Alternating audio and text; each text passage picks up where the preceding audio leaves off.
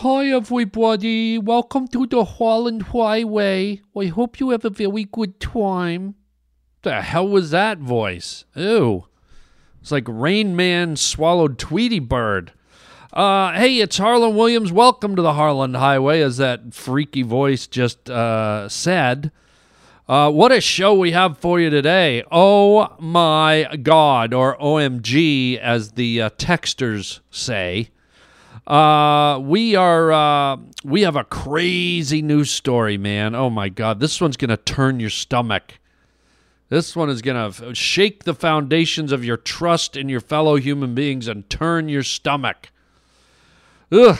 Also, I'm going to tell you about a great documentary I saw. We're going to open the show with that. I went to a fabulous documentary about something that was big and magnificent and changed the world, and I'm going to tell you all about it and try to convince you to go see this amazing documentary. And then at the tail end of the show, what a treat, we have the second human being to ever land on the moon, Buzz Aldrin. Astronaut Buzz Aldrin is going to call the show and talks to us about his experiences on the moon. You're not going to get that at any other podcast, but that's because this is the one and only Harland Highway.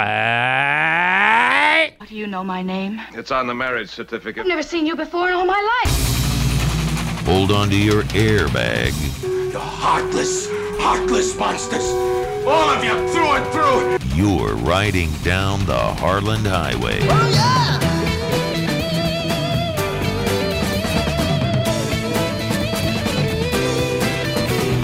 When you see a fallen star, that means a witch has just died. You clumsy idiot. The Harland Highway. All I want is to hear people say something again and to see people moving again. I'm Floyd Burney, a rockabilly boy. Don't you understand? You're listening to Harland Williams. I can't be your daughter. I'm a machine. Man, you've been dead 1,000 years. By George, I think he's got it. You're riding down the Harland Highway with Harland Williams. What's up, Doc? Mister, if you're gonna lose, you're gonna lose right now. Don't leave me here! Oh, don't leave me here. And when you say don't leave me here, do you mean planet Earth? Right? How's that for a leading question on the old Harland Highway, huh? Yeah, here's why I say it, gang. So last night I'm sitting around and I'm writing away on a script. And I'm getting cabin fever, right? I've been writing a lot lately. I've been turning in some movie scripts, and I'm, doing this and doing that, and I'm just antsy, and I want to get out. I want to get my mind off of things, so I'm thinking I'll go get some Chick-fil-A. But then, every Friday new movies come out, and so I thought I'll just see what's out, and sure enough, like right down the street, there's a documentary about Apollo 11. And it's only like an hour and a half long, right? So I'm like, okay, that won't take up my whole night. I'll go get some Chick-fil-A. I'll dip in and see the movie and then get back to my writing, right? So little distraction for my mind, And so, I've always been fascinated with the Apollo 11, the not just the 11, but the whole space program is fascinating to me. So I go see this documentary. It was put together, funded by CNN Documentary Films. Oh my God. Please, I urge you all to go and see this movie. Oh my God. It's called Apollo 11, and it's documentary footage, real footage of the first landing on the moon by any human being ever in the history of the world. I mean, think about it. That is such an astronomical thing to say. It's the footage, the film and video footage of a human being, 3 of them actually, leaving our planet for the first time ever and going up to step on another entity, another solid surface, if you will. I don't believe the moon is considered a planet. It's a moon. It's not technically a planet. And maybe it was at one time. Maybe it's a dead planet. Maybe it's just a giant asteroid. But whatever it is, I don't know the history of the moon. Excuse me. I'm just a podcaster, man. I don't know these things. But the concept of human beings traveling like 200,000 miles or 300,000 miles or whatever it is, and making it successfully and landing on this little dot out in the vast, endless galaxy that has no ending as far as we know. I mean, are you kidding me? I mean, it's just, it blows your mind. And this is such a riveting documentary. I urge you to go see it in the theater because it's such a big spectacle. It's outer space. It's when you see the rocket ships taking off and the jets igniting and the fire and the explosions coming out, and just to see the astronauts, Neil Armstrong and Buzz Aldrin and the other guy, I think his name's Taylor maybe, I forget his name, or Anderson. There was 3 of them that went. And 2 of them actually landed on the moon on half of the spacecraft and stepped on the moon, while the 3rd astronaut went around the moon over and over waiting for them to finish, and then he had to pick them up once they finished their lunar mission. And that's something I didn't really realize. I thought all 3 of the astronauts landed on the moon on a rocket ship, and then they lifted off when they were done.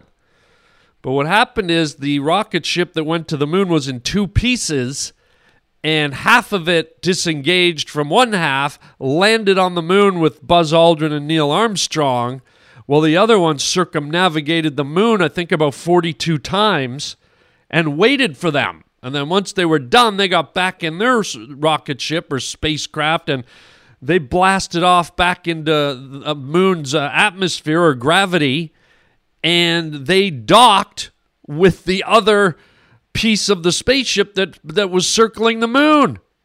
It's absolutely stunning. Like they had to dock the nose of their spaceship into a hole about the size of like a wishing well. Like not a great big hole, like probably a hole like 5 or 6 feet wide. They had to connect. It's almost like, picture yourself plugging a plug into a wall socket. They had to plug back in together. Here they are, 300,000 miles from Earth. You can see Earth way in the distance. You know how when we're on Earth and we see the moon up in the sky? Well, that's where these guys were. These guys were at the moon, and you could see the Earth in the background. And so in the vastness of space, these guys, in order to live, in order to get back home, this 5-foot wide circle had to connect with the nose of the spaceship that lifted off of planet Earth, off of the moon, sorry. And, oh my God, it's just so riveting. It's amazing. But beyond the actual feat of getting to the moon, what really, I mean, it's mind-blowing. When you watch it, you go, why wasn't this documentary made like 30, 40 years ago? I think people forget what a feat that was. And back then, the technology was really kind of basic computers and radios and cameras, and like a lot of that stuff was really basic. Think about it. This happened in the 60s, okay? The 1960s, and now they say that our cell phones have like quadrillionth the technology of all the technology that went into the space program, like into the rocket ships and the command centers. They say our simple cell phones have way more technology than that stuff. And yet these guys went to the moon on this kind of early pioneering technology, computers and radar and who knows what else. And you go, how did they make it? And then when you look at the way the rocket ship was built, you can see the welding, you can see the bolts, you can see that you're like, this thing's almost like a tin can. It's like kids put it together almost. It's not that bad, but you just go, wow. And then literally, what's amazing about the documentary, literally like 4 hours before they were lifting off to go to the moon, the astronauts were loaded into the spacecraft, and there was a loose hose or a some kind of widget was loose on the bottom of the rocket ship, and there's like 3 guys down there with a wrench tightening bolts. And you're like, what the? Like, if there's anything loose on a rocket ship these days, they scrub the mission. They abort, man. If there's any little leak or any, but these guys, yeah, we got a leak on pipe number 53. Go on down there with the wrench and tighten it up there, Houston. It's just like, you're like, what? And these guys pulled it off. I don't want to give away the whole movie. I mean, you know the ending, of course, but I don't want to tell you every little detail because it'll spoil it for you. But you got to go see it. And there are some things that really blew my mind about it. One of them was, you know, the enormity of this mission to get to the moon, to successfully get to the moon and know the math and the science and the physics and all this stuff. The aeronautics. It's just all the pieces that come together to make this improbable event happen at all, let alone successfully, is just a mind blower, right? And so that was one aspect of the movie that I won't go on about because I want you to go see it. But was really, 2 other things really stuck out in my mind. One was when you look at the archival footage from the 60s. And remember, I'm Canadian, man, okay? But what I watched in that footage that moved me so much. And, you know, I'm an American now. I've since, become a citizen. So I'm an American now, too. But most of my life I was Canadian, and I'm still Canadian, but I'm American, too. But one of the things you'll see in the footage that really is amazing, it's wonderful, but at the same time it's sad, is you see a country of people, American people, together, unified, happy, as a cohesive working unit, patriotic, proud, happy, engaged, interested, invested in their country. And you see people waving American flags, and you see people cheering, and you see people collectively as one country being American and coming together as Americans and being American. And yes, there was things going on in the world that weren't good, like Vietnam and the civil rights movement and Ted Kennedy with that whole thing where he killed the girl when he drove his car off the bridge drunk. And so there was the bad things, but you saw this event that really showed off Americans being together and being as one and being proud and raising their national unity up into the air and waving the flag. And when the astronauts planted the American flag on the moon, oh my God. It's just so moving and warming and fulfilling, and in contrast to today, where you have people kneeling for kneeling during the national anthem and disrespecting the flag, and I'm not saying that their causes aren't worthy or whatever. I'm not getting into the politics of that. I'm just talking about how there's so much division now, And it's just sad to think that there's people that don't respect the flag, and people that protest the flag, and people around the world that will burn the flag, and even people in America that will burn the flag, and people in America that think if you embrace the flag nowadays, there's even hints that you could be a racist if you like the American flag, or if you talk too proudly about America, you're a racist, or you're something.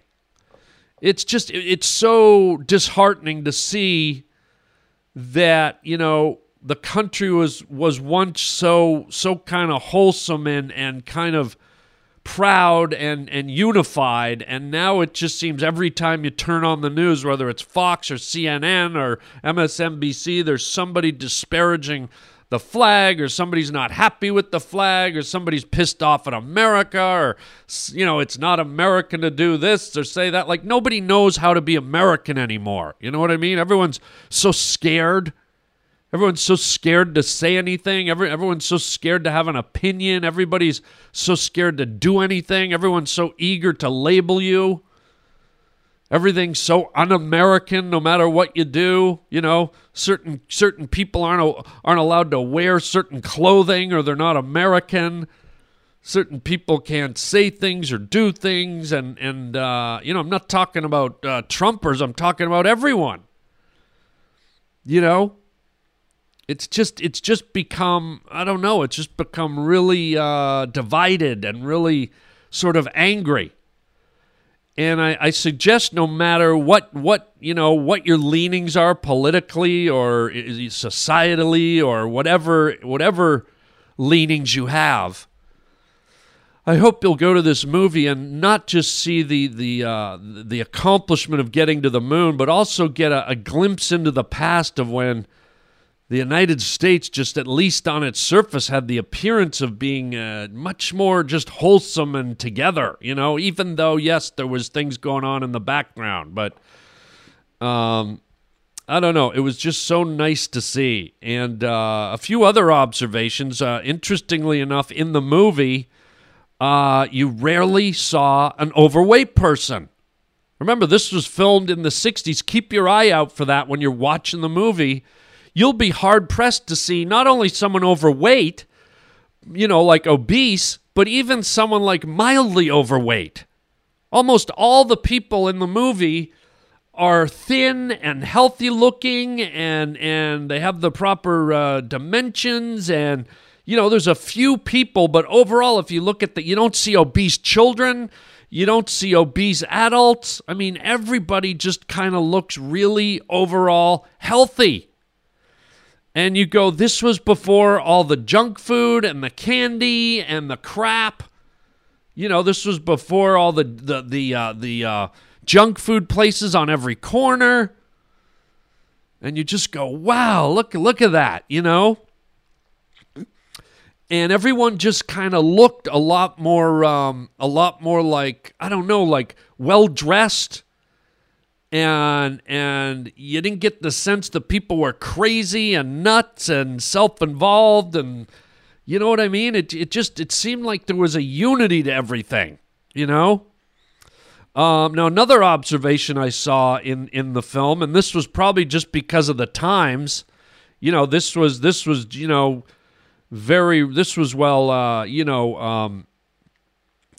equal rights were going on for black people and minorities in the country. So you'll notice in the movie, you hardly see any African American or Latino or Asian people. It's very strange. It's mostly white people and mostly men, which it's very odd to see because that's not representative of how America looks these days. And I don't just mean at NASA where they're doing all the work. There's a lot of footage of citizens like camping and watching the liftoff, and big groups of people at the edge of the ocean waiting for the rocket to lift off. And you look at that crowd, that landscape of people, and it's mostly predominantly white. It's very interesting to see because you don't see that anymore, And the comment I'll make about all the people, though, regardless of their race, is there was kind of a uniformity. Like people were well dressed and they were well groomed, and they wore like nice white shirts and black ties, and people seemed to be well dressed. And for the few ethnic people I did see in the footage, they fit in accordingly, just the same. Like, there's a few African-American people, there are a few Asian people, and everyone, regardless of race or creed or anything, everyone was kind of dressed the same. And so everyone kind of felt like a group, like blacks, whites, Asians.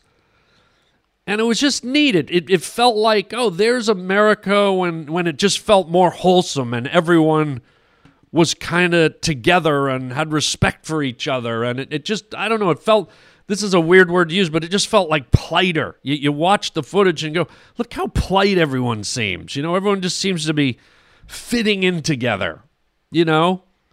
The black people, the white people, the Asian people. I don't know if I saw any I think there was some Latino people, but it's hard to tell. It was like mostly white. But like I said, regardless of who was there was like a unity, you know? And if you cut to that same picture today, it would be a lot more diverse, which is great, but back then it was just the sign of the times, right? But everyone was kind of acting the same and rejoicing and excited about this trip to the moon. And what's really great about it is that, you know, even though the United States were the first ones to get to the moon, and this was a project made possible by the scientific research and the wherewithal and the money of America and its citizens and its students and its scientists and all the rest of it, America had the right to boast, and America had the right to make claim that we were the first on the moon. But you know what I found really interesting is that even though it was about America getting to the moon, the astronauts and the citizens of America and even the president, who was Richard Nixon at the time, made sure that it wasn't just about the United States. America did what it always does and kind of said, hey, this is an American ingenuity, but this is something for the world. This is something for the human race. And that includes all people, black, white, Asian, Latino, Norwegian, German, Irish, you know, everybody. And it really warmed your heart to know that. And I want to play for you an incredible phone call. This is almost unbelievable. This is another piece of technology that boggles my mind, and it's just one of many you'll see when you watch the movie. Well, the astronauts were on the moon, okay? And filming, by the way, somehow they were beaming back live TV footage of the landing, which blows my mind. The president of the United States, Richard Nixon, at the time was able to make a phone call to the moon and congratulate the astronauts, Neil Armstrong and Buzz Aldrin, for walking on the moon, being the first humans to walk on the moon. Doesn't that blow your mind? He made a phone call to the moon. So I want to play you this phone call because it's fascinating, and it really does play into what I was saying about how this was an event that was done by the Americans, but it was really for the whole world. It was for all of mankind, and the beauty of it is, like I said, that the president and the United States made a point. They went out of their way to say that this is for all of us. And it's just a beautiful phone call, and it shows you how something like this can unify all of us and remind us how we're all just one group of people, regardless of skin color and religion. We're all the same on this little dot called Earth. So without further ado, Raj, play the phone call. This is fascinating. This is Richard Nixon talking live to Neil Armstrong and Buzz Aldrin as they stand on the surface of the moon. Play it, Raj. Tranquility Base, this is Houston. Can we get both of you on the camera for a minute, please? Neil and Buzz, the President of the United States is in his office now and would like to say a few words to you. Over. That would be an honor. Go ahead, Mr. President. This is Houston out. Hello, Neil and Buzz. I'm talking to you by telephone from the Oval Room at the White House. And this certainly has to be the most historic telephone call ever made from the White House. I just can't tell you how proud we all are of what you have done. For every American, this has to be the proudest day of our lives. And for people all over the world, I am sure that they too join with Americans in recognizing what an immense feat this is. Because of what you have done, the heavens have become a part of man's world. And as you talk to us from the sea of tranquility, it inspires us to redouble our efforts to bring peace and tranquility to earth. For one priceless moment in the whole history of man, all the people on this earth are truly one. One in their pride in what you have done, and one in our prayers that you will return safely to earth. Thank you, Mr. President. It's a great honor and privilege for us to be here representing not only the United States, but men of peace of all nations, and with interest and a curiosity and with a vision for the future. Honor for us to be able to participate here today. And thank you very much, and I look forward, all of us look forward to seeing you on the Hornet on Thursday. Wow. I mean, isn't that amazing? And if you're kind of like intrigued by hearing that, and you're kind of your interest is stimulated by my last 20 minutes talking about it, go see this movie. I mean, it's absolutely riveting. You'll be reminded of the ingenuity of Americans and how great the country is. Not that you've forgotten, but you'll see it in a fresh new light. It's like a breath of fresh air, and you go, wow, look what we can do. Look what this country can do collectively and in the long run for the world, for mankind.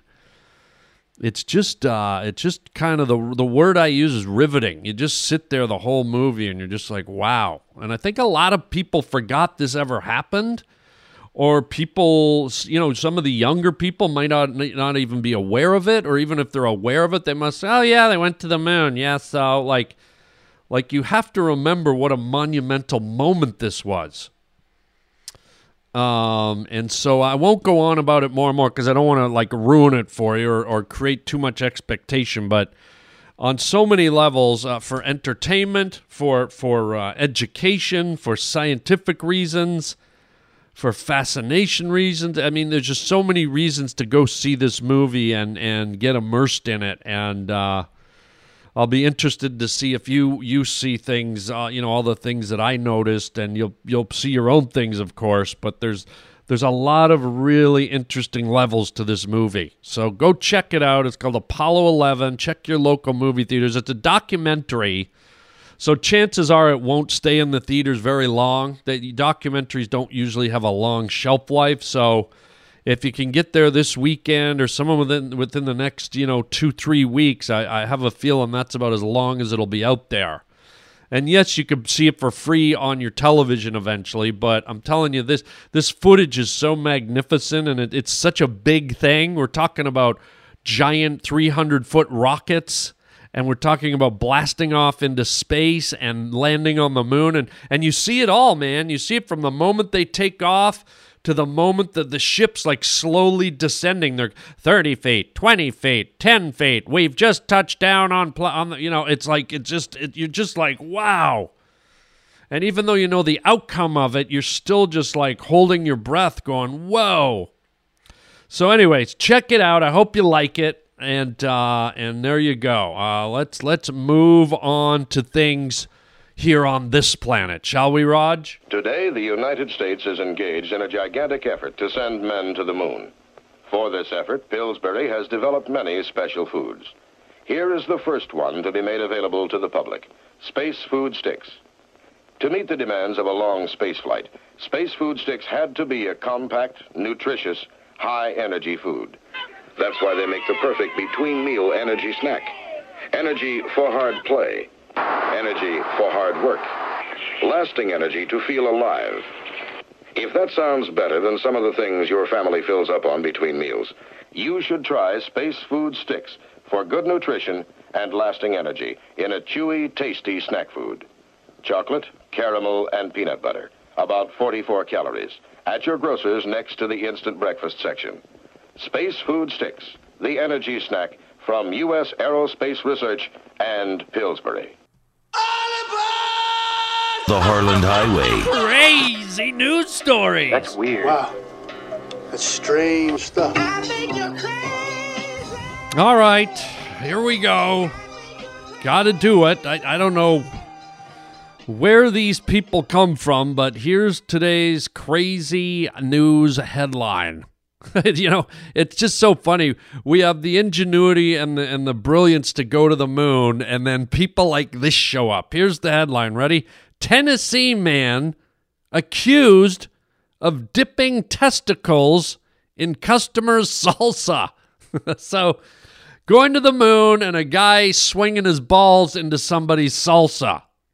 I mean, let's read this story. A Tennessee man is accused of dipping something other than chips into a customer's salsa.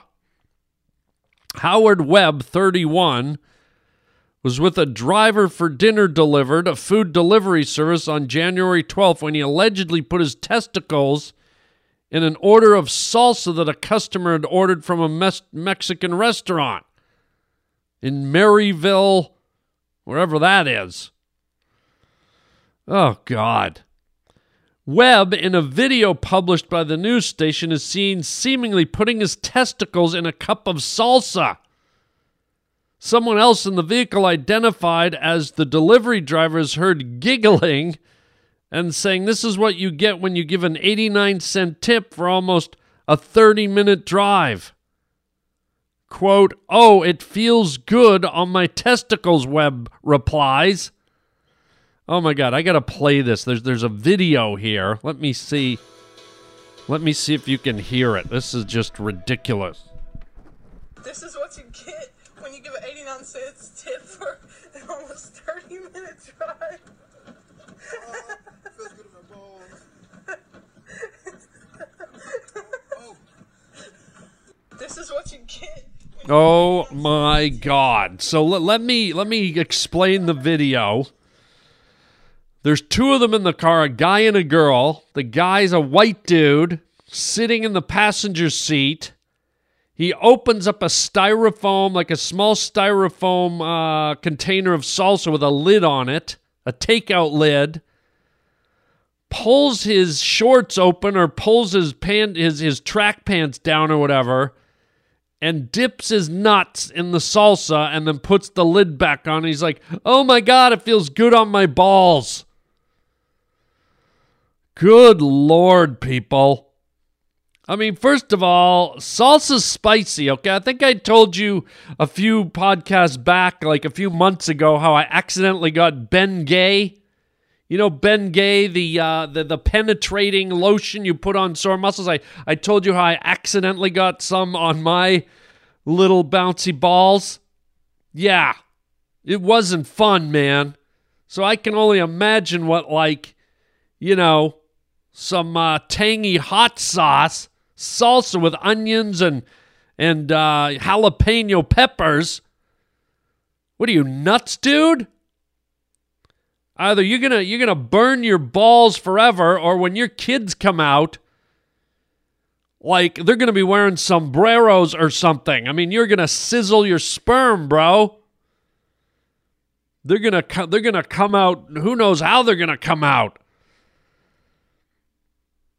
But who does that over a tip? So let's keep reading here. Dinner delivered addressed the video on Facebook, writing that the driver, Webb, was a rogue independent contractor. So Dinner Delivered is the name of the food delivery service. I use a place called Postmates, and it's interesting because I do think about that sometimes. I go, you know, they're bringing me a glass of soda. You know, McDonald's, they just put it in a cup and they put the plastic lid on it with a straw, right? I mean, it's not a sealed thing like a bottle or a can. So I've often wondered, gee, did my driver ever take a sip? Did my driver ever open it and do anything? Could my driver put a drop of acid into my, you don't know. You're putting a lot of faith in someone like picking up your food and driving it to your house and delivering it. And it's funny, before I ever saw this story, I thought about that because it's just human nature to sometimes not be trusting of people. And you hear stories like this prior to this one of people doing weird things to food. And now it's like making me even more paranoid to get food delivered. Creepy. What's even more creepy is they filmed it. Are they idiots? Who films themselves dipping their nuts in hot salsa while on a delivery for a food service delivery company? Maybe this guy should dip his brain in some smarts. How about that? A big bowl of intelligence. How about that, idiot? Well, you bend down and dunk your head in a big, fat, overflowing tub of intelligence, stupid. Good God. Let's keep going. There's more to this story. The unidentified food delivery driver engaged in criminal behavior that has resulted in indecent acts performed to customers' orders, as well as unverified claims of inserting poisonous substances inside customers' drinks, the company said. See, there, I just talked about that. The drink containers are wide open. And I'm wondering if fast food chains or any restaurant now is going to have to come up with an alternate way to have drinks delivered, because that's the most susceptible, right? I think that's the one you could tamper with the most easily. And so for all you entrepreneurs out there, all you inventors, this is from me to you, maybe you want to invent a tamper-proof fast food cup for soda, right? So maybe it's a cup that comes pre-sealed. It's an empty cup, a molded plastic or paper cup that comes pre-sealed, and the fast food chain has to insert the liquid through the hole in the top and then seal it somehow. Or maybe the top turns. Like it's kind of like, you know those tops they have on the top of pill bottles? Right? It's kind of like one of those. It has to be, you can tell if it's been tampered with or not, right? So just something there for some of you people that want to make $1 trillion from me to you. Just, cut me in for 10%. And that's your idea right there. I'm telling you, man, in this new world of delivery companies, you're gonna sell that product. So just be honest, make your trillions, but cut me in for 10%.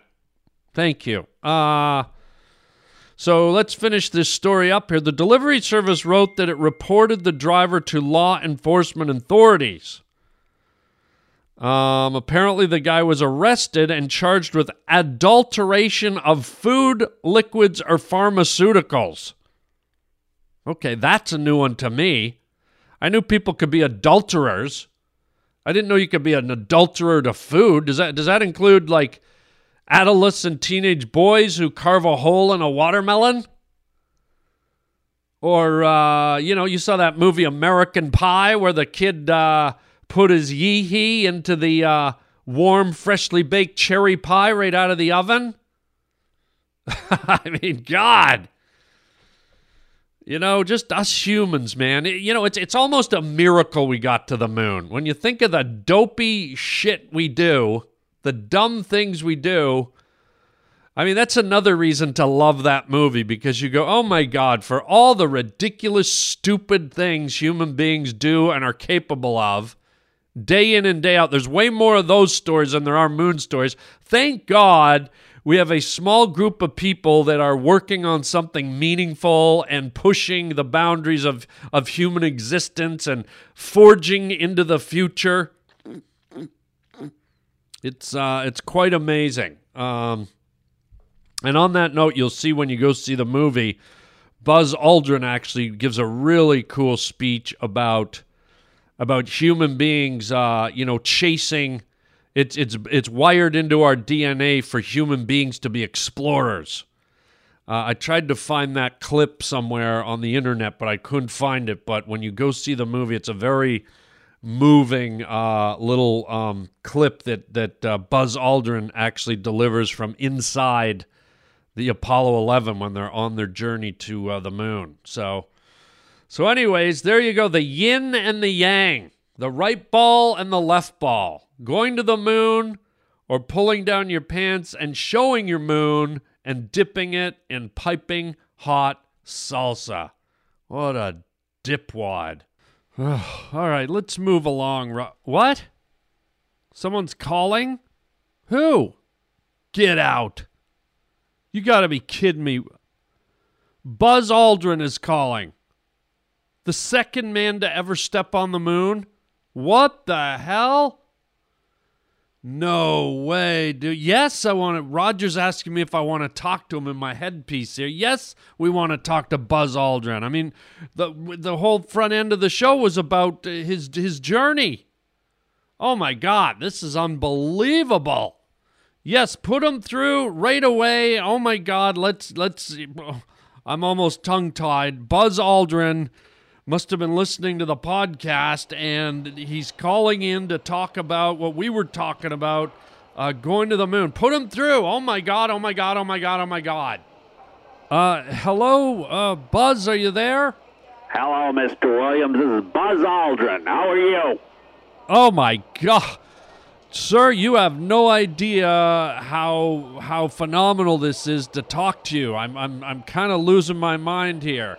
Well, just keep it together there, soldier, and we're going to get through this. We're going to talk about it. It was an important mission I was on. Are you kidding me? It was monumental, and this movie I just recently saw just drove that home to the nth degree. Wow, I almost don't know where to begin. Well, something of this magnitude, Mr. Williams, it's really it's hard to get your head around. A lot of people can't. And you got to remember that we left the earthly plane and ventured off into the magnitude of the cosmos. And we were kind of like a needle in a haystack. We were aiming for a small dot in the sky. Who knows if we were going to overshoot it, if we were going to collide with it, whether the apparatus would fail.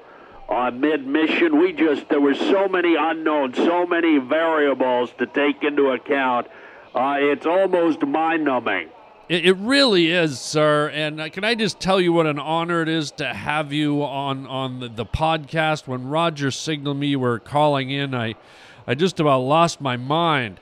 Well, it's interesting, the reaction I get from citizens around the country, and I dare say around the world. I guess, as I hear from people I meet, it's not every day you meet a man who stepped on the moon. It really, just to talk to a man who stepped on the moon is freaking me out. It's unbelievable. I have so many questions. Well, let's get into it because, I love to talk about this. I love to spread the message. I love to educate people about it because, to me, this wasn't just a mission that happened in the 1960s. An isolated mission. This was the stepping stone for the beginning of a great human adventure. Well, yes, as your comrade, Neil Armstrong said, one small step for man, one giant leap for mankind. Sir, Buzz? Yeah. What was that last part you said? Your partner, Buzz, Neil Armstrong said. Yeah, I know what he said. I don't know. We need to hear, that old thing over and over again. The thing where he walked, he was the first guy to step on the moon. Yeah, Mr. Williams, if we could just stick with the questioning here, and I have a lot of stories to tell. Well, why don't we start with that first one, Buzz? Being the second man to step on the moon must have been just invigorating. And why? Okay, I was the second man to step on the moon. You had to just put that in there, did you? I'm sorry, sir? No, I saw what you did. You just injected that into the dialogue there. The second, and I noticed you kind of hit it. You hit it a little hard. The second man on the moon. Sure, I picked up on that. No. Well, you were the second, right? Yeah. Yeah, I was the second man on the moon. What's your point? No, Buzz, I just meant I'm just, in the chronological order that things happened, do you have some questions for me here or not? Okay, once you were on the surface of the moon, can you describe how it felt, how the texture? I always wondered, what did it feel like underneath your feet? Well, it was very sort of dusty and spongy. It was like stepping on. I don't know if you've ever seen insulation in an attic. The pink insulation. It was almost like stepping on a sheet of that. It just kind of squished down and pliable and very soft. And not what we expected at all. We thought it would be a lot rougher. Wow, and I got to say, one of the most historical footprints that'll probably be one of the most historical photographs in the entire history of humankind is that footprint, that first footprint of that Neil Armstrong took a picture of his first step on the lunar surface. All right, so we're jumping right back to Neil Armstrong here, are we? Well, no, I was talking about Neil's footprint. The first one, meaning what? Mine was the second?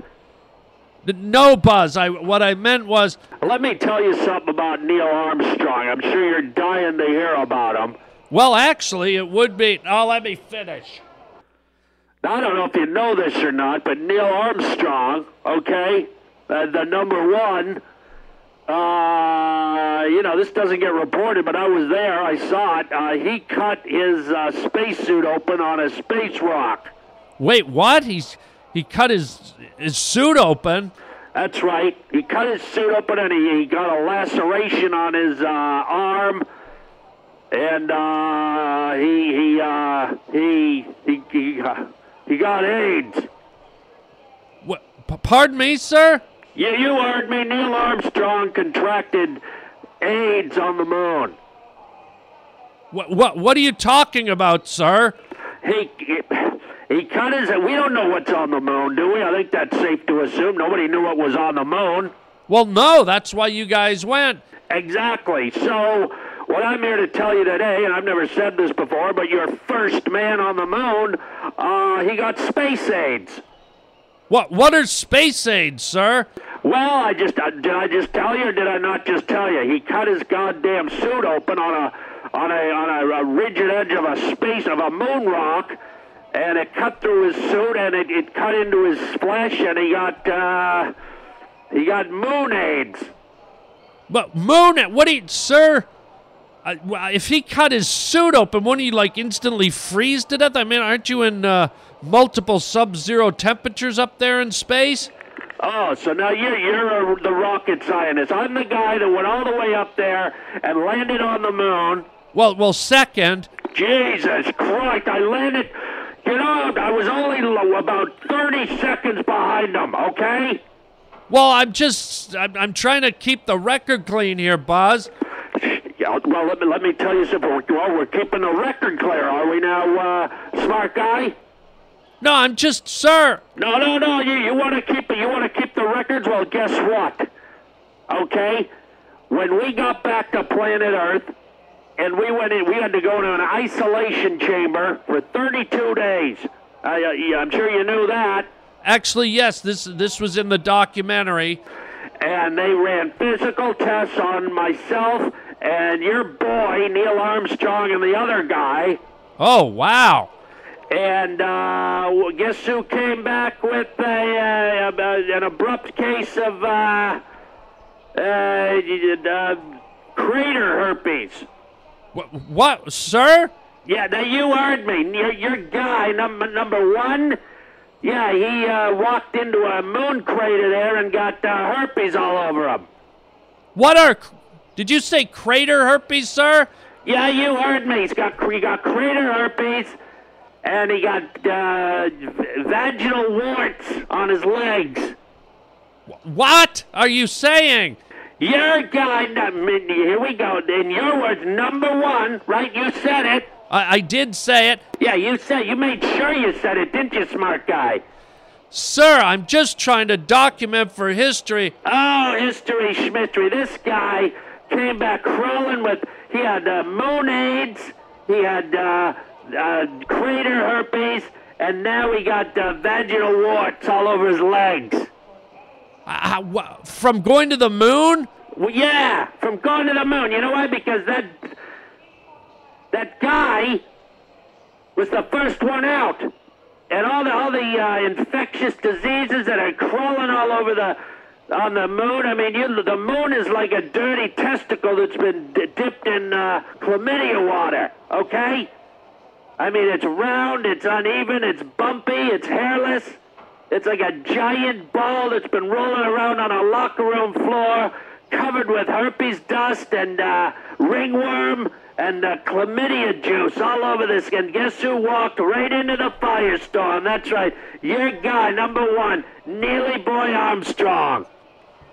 Okay, Buzz, I wasn't there. You're damn right you weren't there, but guess who was? I was. But, sir, if I could just put the brakes, I'm feeling a little hostility here, a little almost resentment. Oh, so now you're a psychologist. I get it. What are you, my shrink now? No, but it seems like every time I bring up the fact that Neil Armstrong was the first guy onto the moon, you seem to harbor some resentment or some jealousy or something. Oh, yeah, sure. That let's just all take a breath here. Let's just let that soak in. Yeah. So I'm going to be pissed off because... fucking guy. I mean, so I'm going to be... You think I'm going to be pissed off because we were the first human beings to ever leave planet Earth? Right? Am I right so far? Yes, sir. And we get all the way up there against all odds, like 1,000,000,000 to 1, like winning the lottery 70 times, right? Are you with me? Yes, sir. And we get all the way up there, and the cameras are rolling live, and here we are, we make it. We make it against all probability. We land on this little dot in the universe. Are you still following me, funny guy? Sir, No, are you still with me? Yes, sir. And here we go. We land. We hit the bullseye. We never should have happened. Okay, we should have shot off we should still be floating into who knows where. Right up God's asshole. Sir? And we did it. We landed on this little speck of sand in the sky for all humanity to see. The first human beings ever. And we're stepping out the spacecraft. And who are they going to remember? Are they going to remember the second guy? When you watch the Super Bowl, do you remember the team that lost? When you watch hockey, do you remember the team that won the Stanley Cup? Didn't win the Stanley Cup. When you watch the Olympics, does anyone remember who won the silver medal? Now, Buzz, I think... Whoa, let's just... Oh, whoa, me. So this Armstrong, right? This Armstrong, he goes down first. And he takes the first man to step off of planet Earth. And this goddamn guy's going to be remembered for all eternity. Yes, sir, but you're going to be... Shut up, I'm not finished. Whoa! Now, okay, so he gets off first, but who came back to Earth virus-free? Your guy, Mr. Number One, Mr. Armstrong, he steps off. Suddenly he's got space AIDS. Okay, for one, he's got moon AIDS. Second, he's got crater herpes. And now, thirdly, he's got vaginal warts all over his legs. I still don't know how they get up and down his legs, sir. Because you've never been to the moon, tough guy. Funny things happen on the moon. There's no gravity, okay? Well, still, I don't know how vaginal warts get out into space. And I don't know how onion rings go in circles, but they do. Sir? So anyways, this guy comes back. Now let me finish the story. This guy's got gonorrhea, okay? He's got crabs in his pubes, this guy, okay? You're number one. Crabs in his pubes? Yeah. outer space crabs, not the kind you get at, at the nurses' residence out there in Mississauga. What the hell are you talking about? This guy had the nightmare space crabs crawling all over his flesh, eating meat on his pubic hair. What, eating meat? Yeah, that's right. You heard me, eating herpes meat and nibbling on his balls out in his spacesuit. That's your number one for you. Me, I came back clean. Number two came back clean. Okay, Buzz, look, I don't know that we're getting a constructive conversation here. I'm feeling like a lot of anger and resentment is pouring out of you because you're pissed about being second. If you like pina colada, Buzz, getting caught in the rain. Hello, Mr. If you like making love Mr. at Aldrin? midnight. Hello. What? Sir, I'm trying to talk to you and you're just singing. Yeah. Sir, is there anything to the term space madness? Did any of that occur? Oh, here we go. So now you think I'm crazy because I'm the number two guy. Well, you are rambling, sir. Well, here's a ramble for you. Why don't you go to Uranus? You ever heard of that planet? Yes, sir, Uranus. Why don't you go to Uranus and stick your head right up Uranus? How about that? Sir, I'm just trying to... Fuck you on an Apollo 13 sandwich board, you salami-sucking pig meat farmer. What? Whoa! Roger! The hell happened there? Here we are having a nice conversation about a historic moment. And what did I do, man? Wow. Okay, Mom, which hand has the newest idea on douches? Wrong. 2 Massengill vinegar and water douches. Right, new extra cleansing and extra mild. Now we have a choice of Massengill freshness. What's the difference? New extra cleansing. The only vinegar and water with PuraClean. PuraClean? For effective cleansing. And extra mild. The only douche with no additives. I've always trusted Massengill. Extra mild for me. I choose extra cleansing. Trust Massengill, the leader for 73 years. That was just a bizarre interview, Raj. I mean, I was so excited, and then he just got angry every time I brought up Neil Armstrong, the first guy to step on the moon. I guess, look, if you look at it from his space boots, I guess there's reason to maybe harbor some jealousy or resentment. I mean, he had a point, like, this was a huge event, and to be the second guy is maybe it's eating away at him. But regardless, if you're still listening, Mr. Aldrin, we're all extremely proud of you. Being second is certainly just as historic and valid, and we love you, and we honor you, and we cherish you, and my God, sir, no reason to be, jaded or spiteful. All right, well, I think we wrapped the show up right there, man. I don't think we can top that level of excitement. Let's do a few quick announcements. Yours truly will be in San Diego this weekend. Oh, yes, San Diego, California. It's going to be sunny and warm and beautiful. And I'm going to be down there doing my stand-up comedy thing. Yeah, my stand-up comedy thing, playa.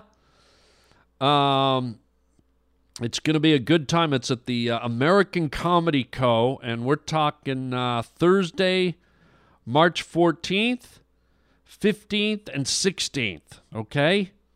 So that's 3 nights, 14, 15, 16, and it's going to be a blast, baby. It's going to be a blast. So get your tickets. You can go on harlandwilliams.com and get your tickets.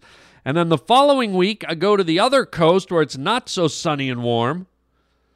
But I'm going to a place that has the word sun in it. It's called the Mohegan Sun Casino. There's a great comedy club inside called Comics with an X, Comics. And I will be there March 21st through the 23rd. That's Thursday through Saturday, March 21st to the 23rd. And it's going to be a blast. So that's over in the Hartford, Connecticut area. if you're over there on the East Coast, come see me live, babies. Come see me live. Swim to daddy tadpole. Swim to daddy. Whatever that means. And what else? Yeah, you can get your tickets on at harlandwilliams.com. Also, while you're there, I don't normally do this, but I posted a brand new piece of artwork in the store, and it's a very unusual piece. It's fairly large, and it's something you would hang. It's a solid piece of artwork, and what it is, it's a I went out into the desert and I found a whole bunch of old shotgun shells, and I assembled them together on an old piece of plywood, and they're in the shape of a gun. So if you're a gun enthusiast, or you're a violence enthusiast, or you're an art enthusiast, there's just one piece that I made, and it's in my store at harlandwilliams.com. It's an original piece. It's like $400. And we'll ship it out to you very carefully via FedEx, right to your front door. And it's a one-of-a-kind piece. It's the only piece like this I've ever done. And whoever wants it, it's there for the purchase. So I just thought I'd mention that, put it out there. I know people love to get original artwork and unique artwork, and this is certainly that. So check it out. Check out my comedy dates, my artwork, and all kinds of other stuff at the harlandwilliams.com merchandise store. T-shirts and CDs and digital downloads, all kinds of fun stuff. So here we are at episode 985, so that means we only have 14 to go, ladies and gentlemen. Gurgle blurgans and dargle gargans. Oh, it's starting to feel weird knowing that the podcast is coming to a close. 14 more original episodes. For now, who knows, maybe, like I said, down the road, I don't want to promise anything, but every now and then I might throw one out there if I have time. But the podcast, as we've known it for the last, 8, 9, 10 years, whatever it's been, will cease to exist in its regular format. But if you leave this channel activated, if you leave this line open, you will certainly hear of any of my new ventures, as I will make announcements and periodic stop-bys on the Harland Highway channel. And if I end up getting rid of the channel completely and starting something new, I'll certainly let you know on this platform before I dismantle anything and put anything new up. Oh, so strange to be even talking about it, but we must move on. We must aim for new horizons, Lurtle, Gurgles, and Schlur, just like Buzz Aldrin did. By the way, I should mention real quickly, I met Buzz Aldrin once, for real. It was amazing. I was on a flight coming back from somewhere. I can't remember where, but we landed in LAX. And Buzz Aldrin was sitting just a few seats over from me. And when we stopped the plane and got out, I shook his hand and said hello. And in the back of my head, I went, man, I shook the hand of the second man that's been on the moon. So in an indirect way, a very indirect way, I've made contact with the moon just as anyone else who's shaken Buzz Aldrin's hand has. But isn't that kind of weird and interesting to have shaken the hand of the man, one of the only two, well, not the only two, but the first two men that ever set foot on a distant land. Kind of cool, right? And we'll leave it right there for you to ponder. Thank you for being here, everybody. Don't forget, you can write me some very final emails if you want at harland@williams.com. Or if you want to leave a final voicemail for me, I don't know if we'll get to play it. I will try, but 323-739-4330 is the number. And love having you here, gang, for the last home stretch, the last few miles of the Harland Highway before we hit that exit ramp. We'll try and have a lot of fun with these final shows. So thank you so much. That's it for now. Go eat your space sticks, and until next time, chicken chow mein, baby. The nightmare space crab's crawling all over his flesh, eating meat on his pubic hair.